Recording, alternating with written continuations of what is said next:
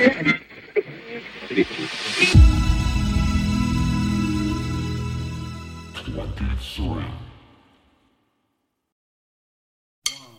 sheriff disappeared. He drove in a doomed Corvette. Hello and welcome to Spotlight On. I'm your host, Lawrence Purrier. Spotlight On is brought to you by Lyte, the technology platform reimagining e-commerce for live events. You can learn more about Lyte at lyte.com/partnerships. That's lyte.com/partnerships. Today's talk is a fun one. The spotlight is on James Felice of the Felice Brothers, a strictly top-shelf band from upstate New York. Their new album, From Dreams to Dust, is set for release on September 17th. James and I chopped it up about music, rural New York, and a whole lot more. We got to the point where I decided I want to be a Felice brother when I grow up. Enjoy our talk. Hello. James. Hey, how's it going? It's going well. How are you? I am good. Can you see me and everything? Am I doing can. this right? You look tough, man. You look tough today. Oh, yeah. I'm ready for a fight, you know? I always come in every podcast ready to, kick ass if I have to. I barely finished my first cup of coffee, so go easy on me. No problem. How are you, man? I'm good. How are you? I'm doing all right. Where are we speaking to you from? This is my home in Kingston, New York. Oh, lovely. Lovely. Yeah. So I'm just south of Seattle right now. All right. But oddly enough, and it's something I'm hoping I can talk to you about, I know your neck of the woods pretty well. Oh, yeah? I grew up in Connecticut and then spent about 20 years in New York, but used to go camping up in the Catskills area quite a bit. So, Okay. Yeah. Whereabouts? Well, the last place I went before I moved out here was North South Lake. Oh, okay. Yeah. Yeah. Of course. So, that piece of land where the mountain house was, man, is so ridiculous. Yes. Yeah. I haven't been up there since I was a kid. I spent a lot of my life growing up like a little bit south of the Catskills in the Shawangunk Mountains. My older brothers lived in the Catskills, and when I was like 7 or 8, we moved to the different mountains in New York because I don't know why. But yeah, I remember going to north south like all the time when I was a kid. It's so beautiful. We used to rent paddle boats, I think. Yeah. Zoom around there. Yeah. That last trip that we went, I took my son who was around, 11 at the time, and we went with a friend of his. And, this is just indicative of what a bad person I am. It was nightfall. And they were hanging out by the fire. And I said, I got to, run over to the bathroom. And, of course, I waited till it got really quiet. And I snuck down and hid behind the car and started making noises and enjoyed watching them freak out for a good 20 minutes. Lucky you didn't get shot. Or get eaten by a bear up there. Or get eaten by a bear. But one last anecdote about that trip. So we went for a walk one of the nights, or went for a hike around nightfall. And we actually got turned around, and I had to pretend to not be nervous because I've got 2 little kids who are like, "Are we taking the long way back? How do we get back?" And we stumbled across, it was a half dozen. I could only they were somewhere on the spectrum between like Manson family and like members of the Polyphonic Spree, and it was like a half dozen or so hippie kids, in like just sitting in the middle of the woods. With guitars, like, I don't know. It was probably completely innocuous, but in the context of like anxiety around getting back to the campground, it was it was trippy there? as hell. Yeah, it might have been you. Might have been me. Did you go through a phase where you wore like white gauze dresses, maybe? Actually, certainly not yet. I'm looking forward to doing something like that when I get a little older. So, tell me about growing up out that way, though. I mean, so if I understand correctly, the town where you grew up, at least in the earlier part of your life, you mentioned your older brothers were there maybe a little longer, has like a pretty significant art background and interesting background. Yeah. And I don't want to get this wrong because I'm not a historian of the area, but yeah. So my older brothers grew up in Palinville, just near Catskill. And I know that there was the Hudson River School of Art in the Catskill School of Art. And my brother Ian is like, he loves painting. He's a painter and he's like an art historian. He knows everything about it. So he would be the better person to talk to about that particular question. But besides artists, there's so many musicians that came up there, especially in the 50s and 60s. And there was also comedians, right? It was like the Catskill circuit. It was like Jewish comedians would come up from the city. Carrot Top. And of course, Carrot Top, we all love very much. That historic Jewish comedian of the Catskill scene. Was he up there? Yeah, exactly. It was Shecky Green, Don Rickles, and Carrot Top. Wow, the big three. Big three. Yeah. Anyway, sorry. Go ahead. No, yeah. So always interesting musicians and artists in that area, people you wouldn't necessarily expect to see. Mostly because, you know, they kind of came up from the city and realized how beautiful and close it was and sort of settled down. Some of them never went back. So it's a lot of great music was produced there and art over the years. Do you know how your folks wound up there? Well, my pops came up. He grew up in Queens, and he came up in '69 for Woodstock, the festival. I think that was '69, right? Yeah. Yeah. So him and his best friend John Karsh came up from Queens. They were 17, and they went to Woodstock. And I don't think they ever went back.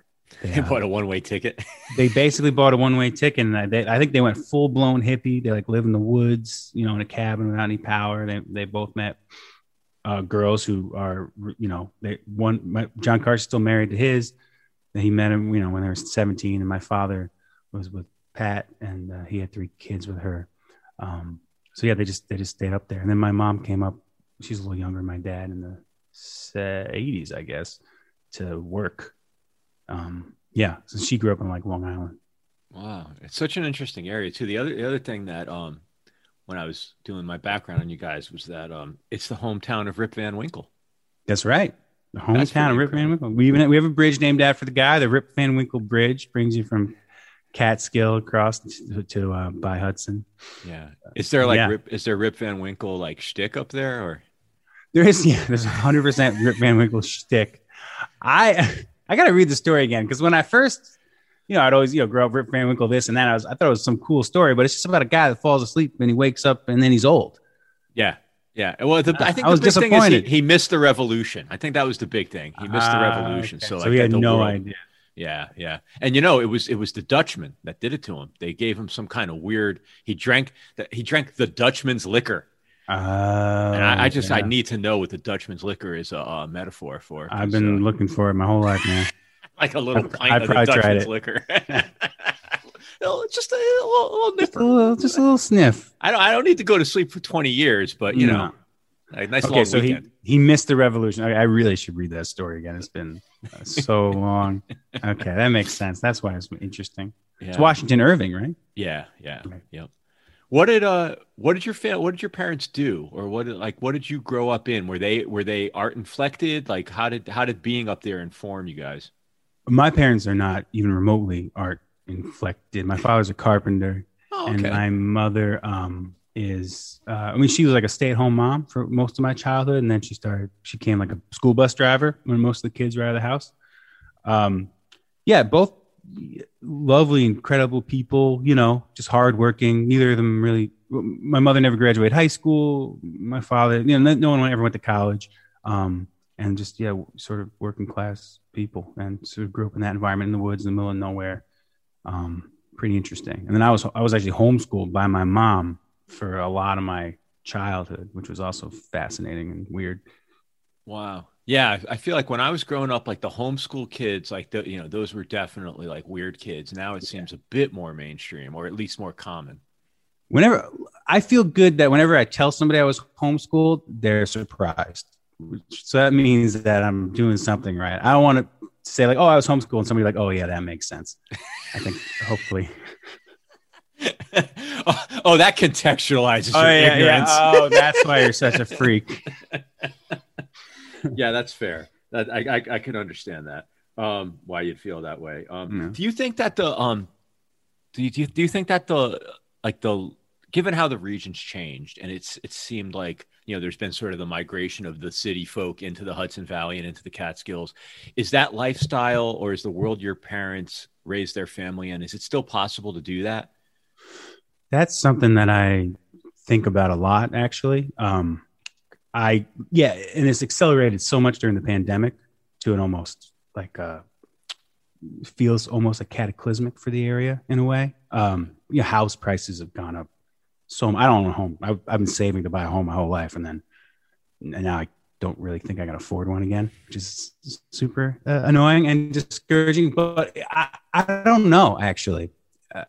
Certainly, there's pockets of the Hudson Valley that no city person wants to go to because there's not enough good coffee in the radius. But that's all changing every day. Something new and delicious opens up somewhere, and then or a club or antique store or something. And it draws this city money that seems to have, it just seems like an infinite supply of people with a lot of cash who can buy a house without really worrying about it, that it's 20% overpriced, or that, it needs a new roof or this and that, which is really intimidating and it's kind of scary for me and for a lot of my friends that grew up here and my family and stuff. But at the same time, I bet you moan about it all the time, but at the same time, like, it does bring culture and interesting people to the area. And it's something that's always happened to the Hudson Valley, and anywhere where, you're within X number of hours drive from a big city. But there's no bigger city than New York, and there's no more wealthier place in the world than New York. So the Hudson River, the arm that extends through the Hudson Valley, sort of draws all this, it's just fuck this people, man. It's hundreds of thousands of people. Yeah. And they don't want to get the hell out of the city. Yeah. It's like, instead of laying down $1 for a cup of coffee and getting change, you got to like save up to that $6 cup of coffee. It ain't cheap. But I'm at the same time, I'm like a foodie. I love good food. I love a good cup of coffee. I love like a nice cocktail. And none of that, you couldn't get any of that, around here like 15 years ago. But now you can easily. And I love that. So of course it's some good stuff and some bad stuff. I just feel bad for the people that I live in Kingston, which is like a small city, really beautiful place that was mostly very poor and empty for my whole childhood. We would just come here to go to the mall, and now all these buildings are being bought by like billionaire investors from the city, and they're kicking, they're raising rents and kicking people out. And that's honestly like despicable behavior. But then there's just people that want to, start a family up here. They don't want to deal with the hustle and bustle of the city, which is fine. So I don't know. Yeah. It's a lot. I think about it a lot because it really bothers me sometimes. Yeah, of course. I can stew in it. Yeah. Well, I'll try not to dwell on it too much, but other than having your roots in the region, are you currently rooted in like a scene of musicians and other artists? Like, is that a part of why you're still there? In a sense, yeah, there's some amazing artists around here. I never lived anywhere else but here in my whole life. Basically, I've lived in like many different towns, but I basically lived like within an hour of where I grew up my entire life. I've traveled a lot. I think because of my family, I've stayed here. I have 6 brothers and sisters, and we all sort of live in the area. And my parents and my grandmother, who passed away a couple years ago, but she lived in the area, and we were very close. So yeah, I just never wanted to leave, and I made so many great friends over the years. I love the feeling of having like a home and like walking down the street and seeing people I've known for 15 years. And I love that feeling so much. So yeah, I think so. And there are amazing musicians here. I'm a little more insulated, especially obviously since COVID. One of my main goals this year, next year, when things loosen up, is to be out in the musical community more, because I do sometimes feel separated from it. Yeah. How did you guys go about making the new record in the context of COVID? Were you and Ian like in a pod together, or like did you use technology? How did that?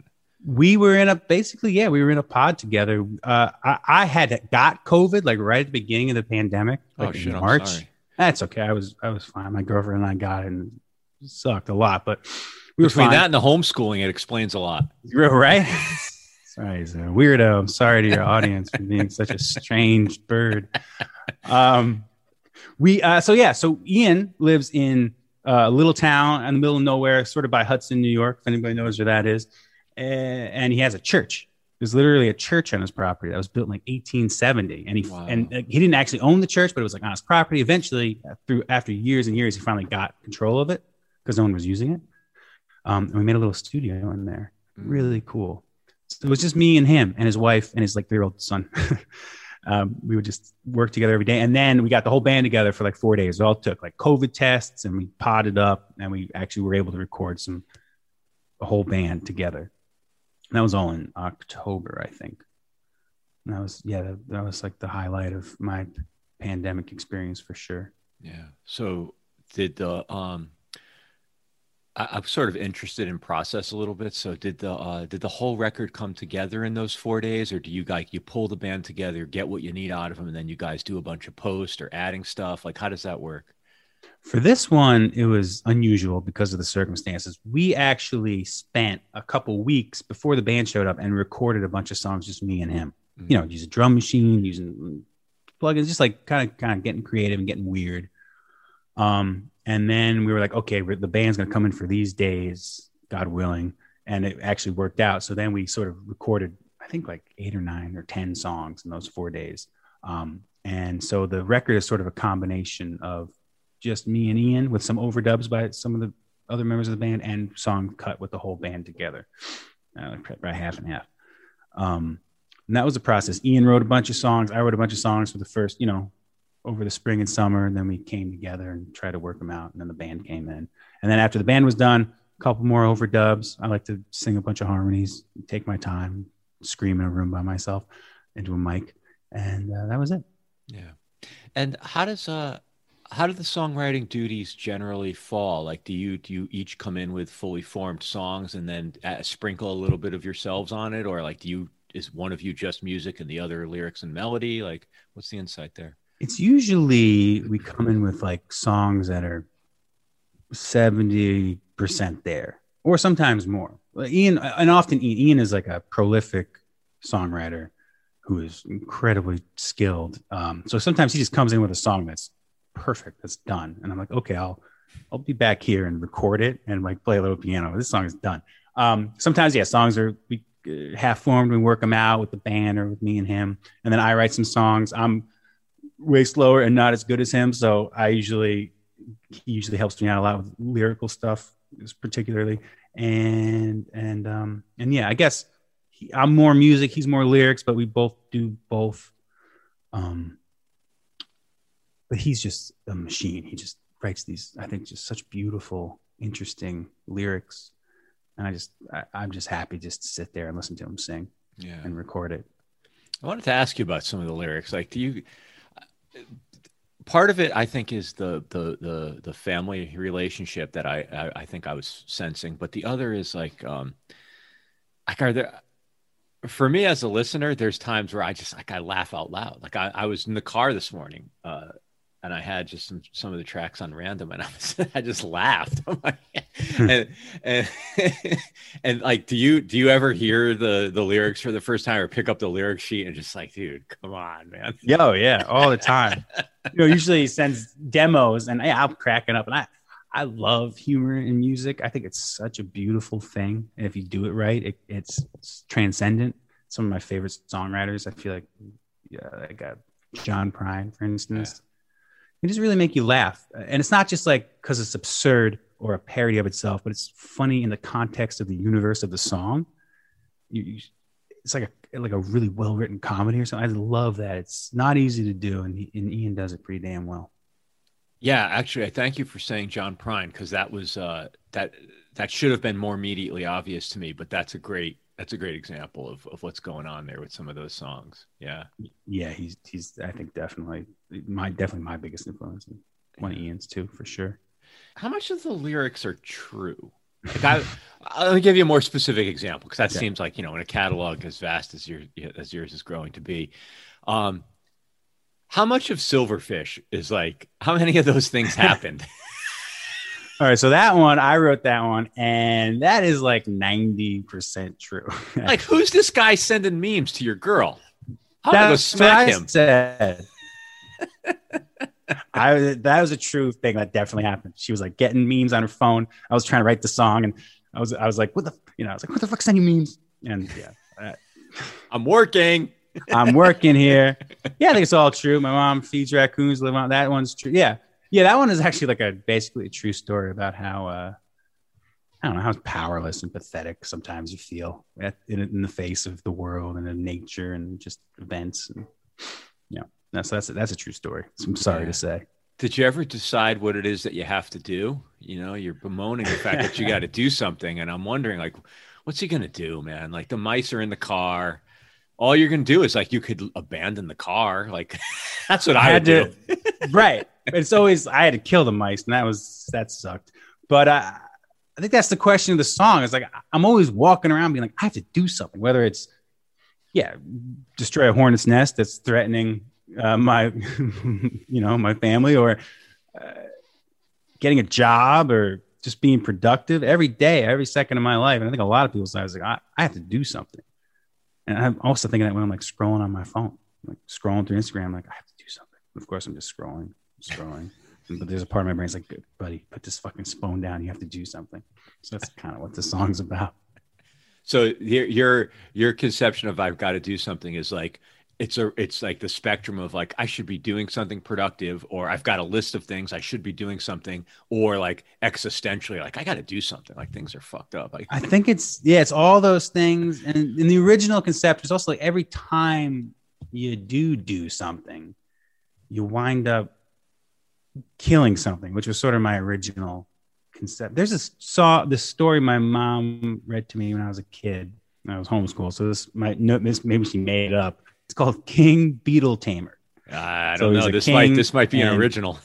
This might be original, but it's a great story. It's like a king. He gets kicked out of his kingdom for some reason, and he has to sleep in the grass. But before he lays down in the grass, he stomps his foot to make sure all the insects know he's laying down, so he doesn't crush them. And I took that when I was a kid. I was like, oh my God, every time I walk through the woods, and I live in the woods, I'm crushing something. And you look down at your footsteps and you see like destroyed trees or crushed insects or whatever is trying to form there. And, footsteps, obviously metaphor for everything I do in my life. I spend a lot of time in the woods working on doing tree work, cutting down trees. And I'm definitely killing shit when I do that. Knocking down a 70-foot tall tree. Usually they're dead, but imagine all the insects that live in a tree like that, and birds, and it falls on the ground like a bomb, and it's just so much destruction for $30 an hour. That's good pay.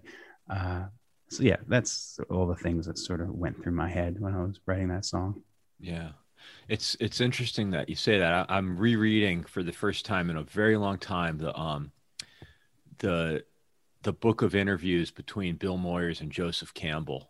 Where they talked about the book is The Power of Myth, and several times throughout the book, I don't remember this theme from reading it years ago, but Joseph Campbell keeps talking about like the great tragedy of life is that life lives off of other lives, and like you cannot escape that. And it's not just that we're killing animals and killing the environment. Like the vegetarian doesn't get off any easier. Like the plant's alive, and there's nothing you can do to stay alive without taking life.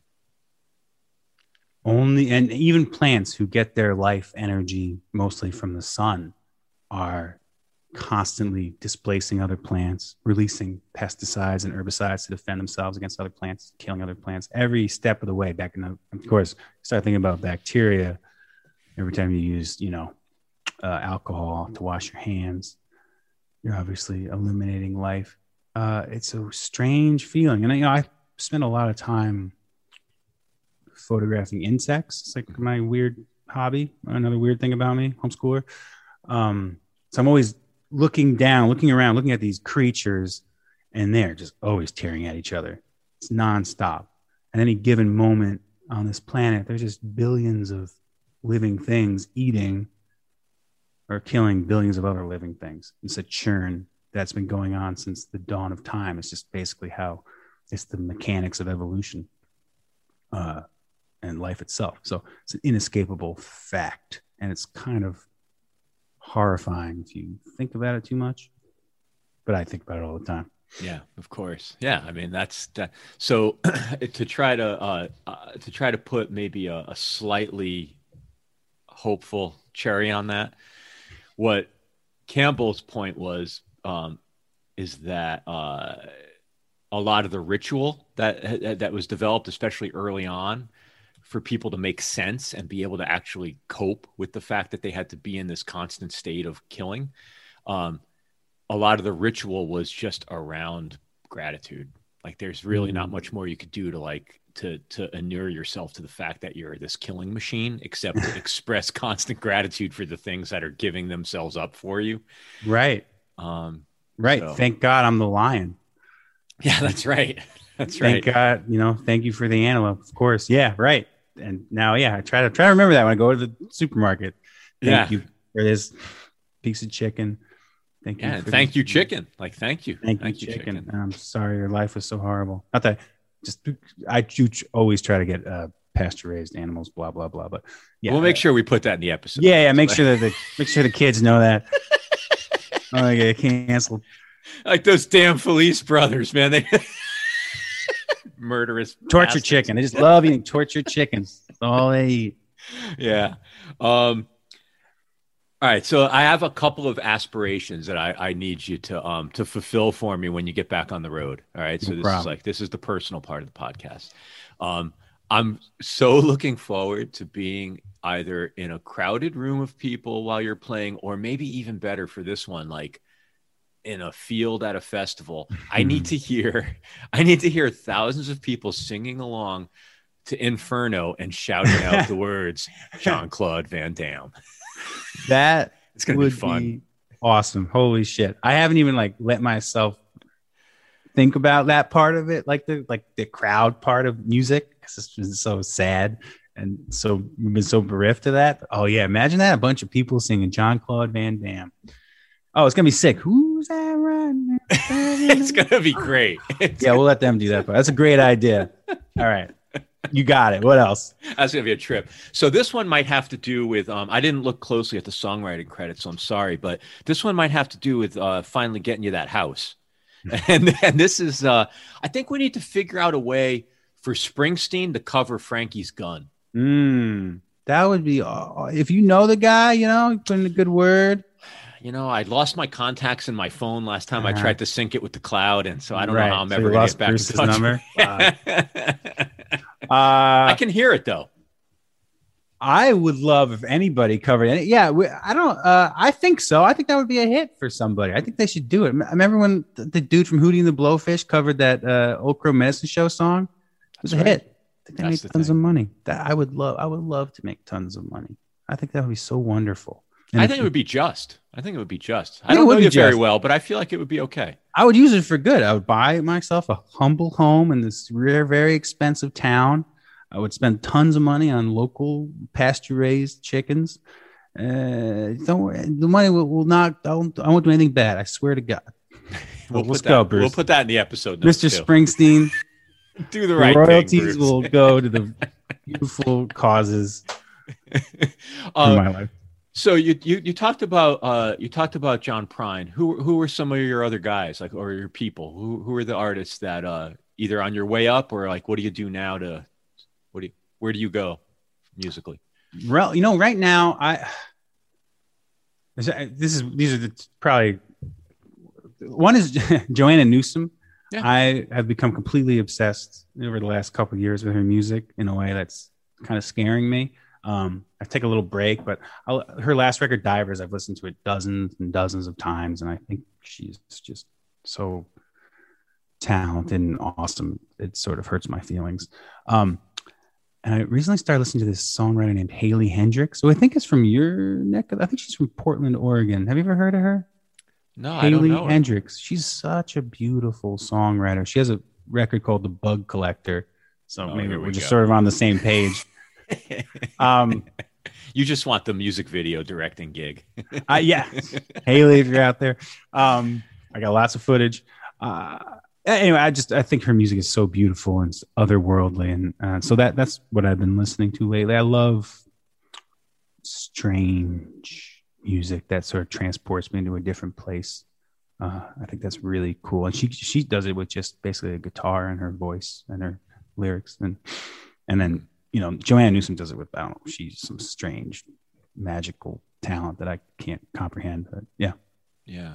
Is there is it beyond those two, do you have an affinity for it, like, do you like the female voice, or is it just those are two that came to your mind? Like, is there a theme there that you listen to female singer It's songwriters? interesting. I do. I don't care.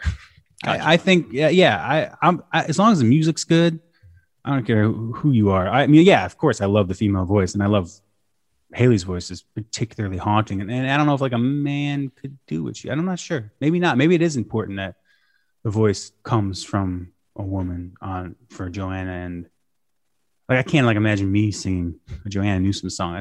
That wouldn't work. But I do. I mean, I love a beautiful voice, especially a strange one. Yeah. Yeah. I get that. Is there anything that you listen to, that fans of your music would be surprised to hear is in your musical stew? I'm definitely Joanna Newsom.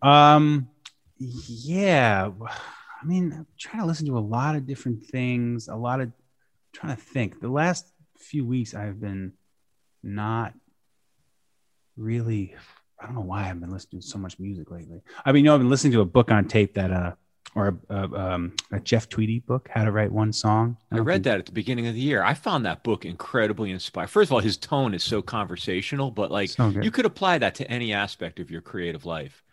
And writing songs, luckily for me. Yeah. I love that book so much. I just finished it, and I like listen to audiobooks. I don't know why. I can read, I promise, but I like to listen to them.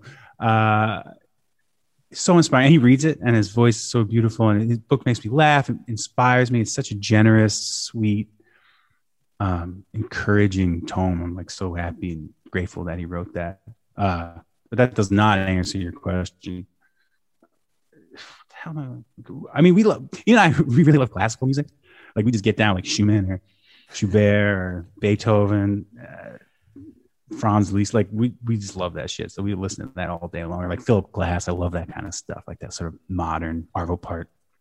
That doesn't surprise me, given some of like the ambient textures and just the atmospherics in your music. So I could, that's okay. I get it. Okay, good. We also love Neil Young, obviously. Yeah, yeah. Where you are up there, are you able to like, do you have a scenario where like you could take the speakers, put them in the windows and like blast out into the universe? Or like, are you in a neighborhood? Like, how does it, like, can you get down? I cannot I'm in like a little neighborhood. I'm renting like a little apartment in this neighborhood. So no, I don't think the neighbors would appreciate that at all. There's actually like a school across the street for like elementary kids. Maybe they would dig it actually. Where Ian is, he definitely could do that. He's kind of lives out in the middle of nowhere. But no, we haven't done any performing of any kind we don't even do like live streams. I know a lot of people did that. Ian doesn't have Wi-Fi. So that was actually pretty easy to say no, and you can't. It's actually kind of liberating. It doesn't work that. It's like performance art. There's a band playing somewhere right now, but you just got a blank screen. Exactly. That's what we should have done. The performance part of my life, something I enjoyed so much, has been totally absent for whatever it's been, 18 months, year and a half. I want to get back into it. Hopefully. I don't know what the hell is happening with Delta variant. It's starting to scare me, to tell you the truth, in terms of what it means for a crowded room, which is what we need. Without the crowded room, we can't do our job. So that's what we got to wait for. That's what we need. Yeah. Yeah. So I see your first gigs, at least that I could tell from your website, are mid-September. Yeah. Mid-September, we're playing the city, in New York City, and up here, a couple shows. And then we're heading out west. We're going to be in Seattle and Portland and LA, etc. in late September, early October. So I hope so. Yeah. The first date on your website's my hometown, Hamden, Connecticut. Oh, no kidding. Yeah. Hamden, Connecticut. I love Hamden, Connecticut. I don't know it so well. I shouldn't say I love it. I've been there a bunch of times, if that's anything. I'll tell you, if you have I don't know how your routine works, but if you get there a day early, or if you have some time in the afternoon, there's a great park there called Sleeping Giant. Okay. Packed with Native American mythology. The sleeping giant fell down and went to sleep, and he's not. So if you're in Hamden, the horizon looks like a sleeping giant. You can see his head and his body and his feet. But it's a great little park. It's cool. Some good hiking. Yeah, we don't have like a tour routine anymore. We got to rebuild it. So I would like to do more sightseeing and going to more parks and just local attractions. So yeah, Sleeping Giant. We'll try to go there if we can, for sure. So how do you fire it back up? Like, will you guys like is there a concept of like tour rehearsals? Do you woodshed for 10 days, or like how does that work? We're gonna rehearse for sure. I promise, audience. We're gonna rehearse before we play. It's only going to be a few days, probably like three days of rehearsals. And then we're playing Hamden, which hopefully won't inflict too much pain on them. That'll be our warm-up show, but it'll be fun. And then, yeah, that's it. We've been doing this for so long that I think that we can get the engine going really quick. I mean, I haven't stopped playing music for myself this whole time. So I still remember how to play chords and stuff and how to sing. It's just about getting the band feeling good. But, we played together those 4 days last year, and we just clicked right away. I was so surprised. I was really skeptical that we could get anything out of 4 days, because without ever like practicing or doing anything for months, but we did. And so the musicians, our drummer and our bass player, Will and Jess respectively, are incredible musicians. They're just badasses. So I just have to like sit back and try to play all the right chords. And it all sounds very professional. That you just, everybody falls into place like that. There's a high level of competency there. It wasn't always that way. I'm actually surprised how much funner music is the better you get at it. Just how much, and the better musicians you're around are. It's just so much friction at the beginning of the band because we all suck so bad. And we could make cool music, but boy, it was just so hard. And now it's not hard. It's a different kind of challenge, which is, you can sort of challenge yourself in different ways, but it's just so much funner for me. That's great, I think. All right. A couple other things before I let you go. A lot of your catalog, and I've heard you guys talk about it in other contexts, is self-released. What is that? What does self-released mean for you? Like, do you work with distributors? Are you just selling stuff direct to your fans on your website and at your shows? Like, that's sort of part one of my question is like, define self-released. And then, does that mean that you guys have to be more, are you more business people than you otherwise would want to be? Or is it important to you to keep your fingers like how, like what's the business side of what you do, and who cares about that between the two of you? It's a good question. The self-release thing, we haven't self-released a record in a few years, but when we did it, when we've done a few, we just put it on a CD. And that was what you kind of did. This is before streaming, really. And it was just a great way to make some scratch. We would, we would mail them to people, and then we would sell them at shows, print up like whatever, 1,000 of them. That was it. And then we ran out of CDs, and that was the end of that. Last year when the pandemic started and we were like, we're poor now. We put up a couple of our songs on Bandcamp, or a couple of records on Bandcamp, and that generated income. And now I think they're on Spotify just because, got to get those streams. So that's what loot. Oh yeah. It's 0.003 cents a stream. Don't doubt it. As for the money and the business part, yeah, me and Ian, we don't have a manager. We haven't for a few years. So yeah, we do it all ourselves. We are, two halves don't necessarily make a whole. Neither of us are good at it at all. We force ourselves to care about it because we need to make a living. We're not good businessmen. We're awful self-promoters. Just the worst at it. Just terrible. So that's like our biggest downfall is we just don't know how to convince people to take us seriously or to like us. We just do what we do and hope it works, which it sort of does most of the time. The jury's out. Jury's out on that. It's been 15 years and still the jury is still out. Got a hung jury on whether or not we know what we're doing or we're doing the right thing. I see other musicians, like great musicians who are great at like Instagram or TikTok, I guess, which is like the sort of the new language of how to become popular and how to self-promote. And we're dog shit at that too. Ian just got an Instagram for the first time in his life a couple months ago, and I just put bugs on mine. And then we have a band one, but we're just not good at it. So we're trying. We're really doing our best because we want you to listen to the music, people, and we want people to come to the shows. But just know that if we don't post on our Instagram, it's just because we don't want to, but we still love you. That's good. That's good. I mean, I can't imagine that Instagram goes. It's got to be hard to use Instagram without Wi-Fi.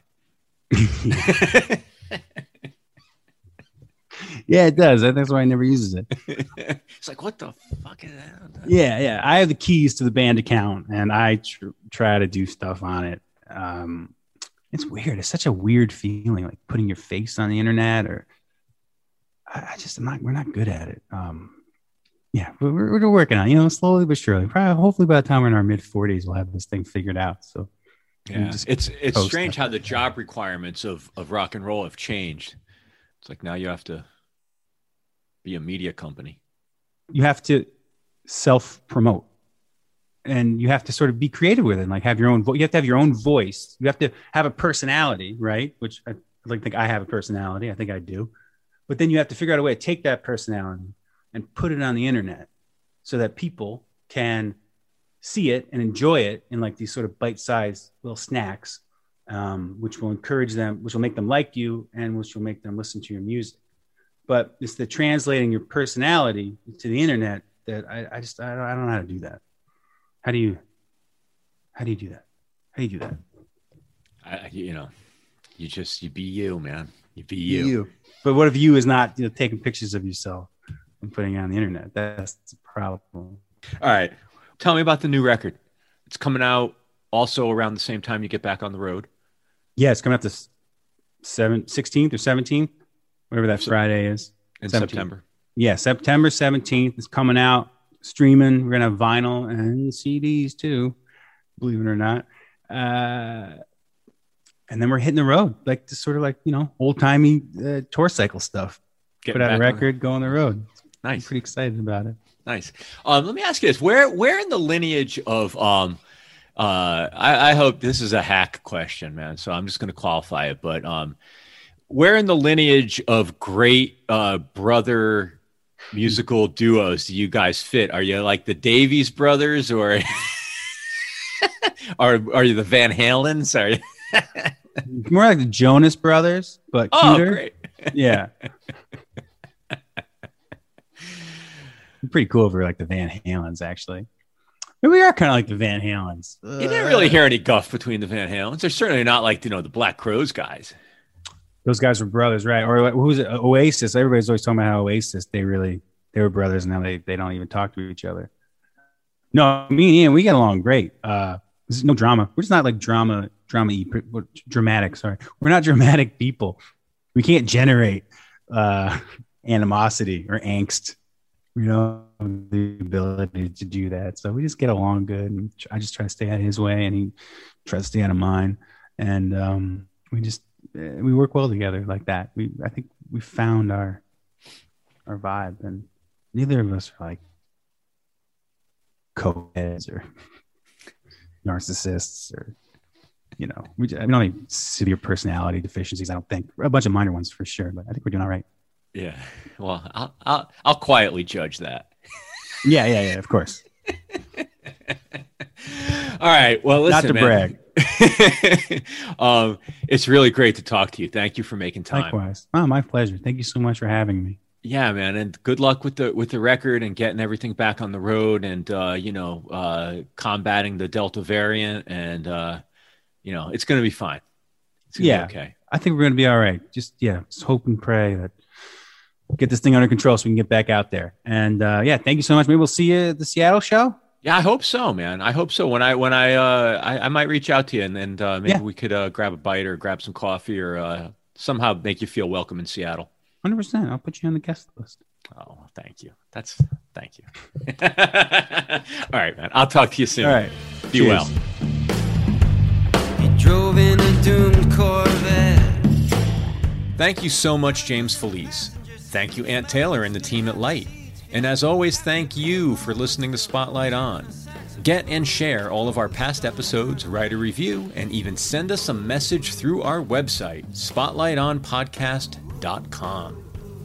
Join us again next week, and in the meantime, be safe and stay in touch. Tornado with human eyes.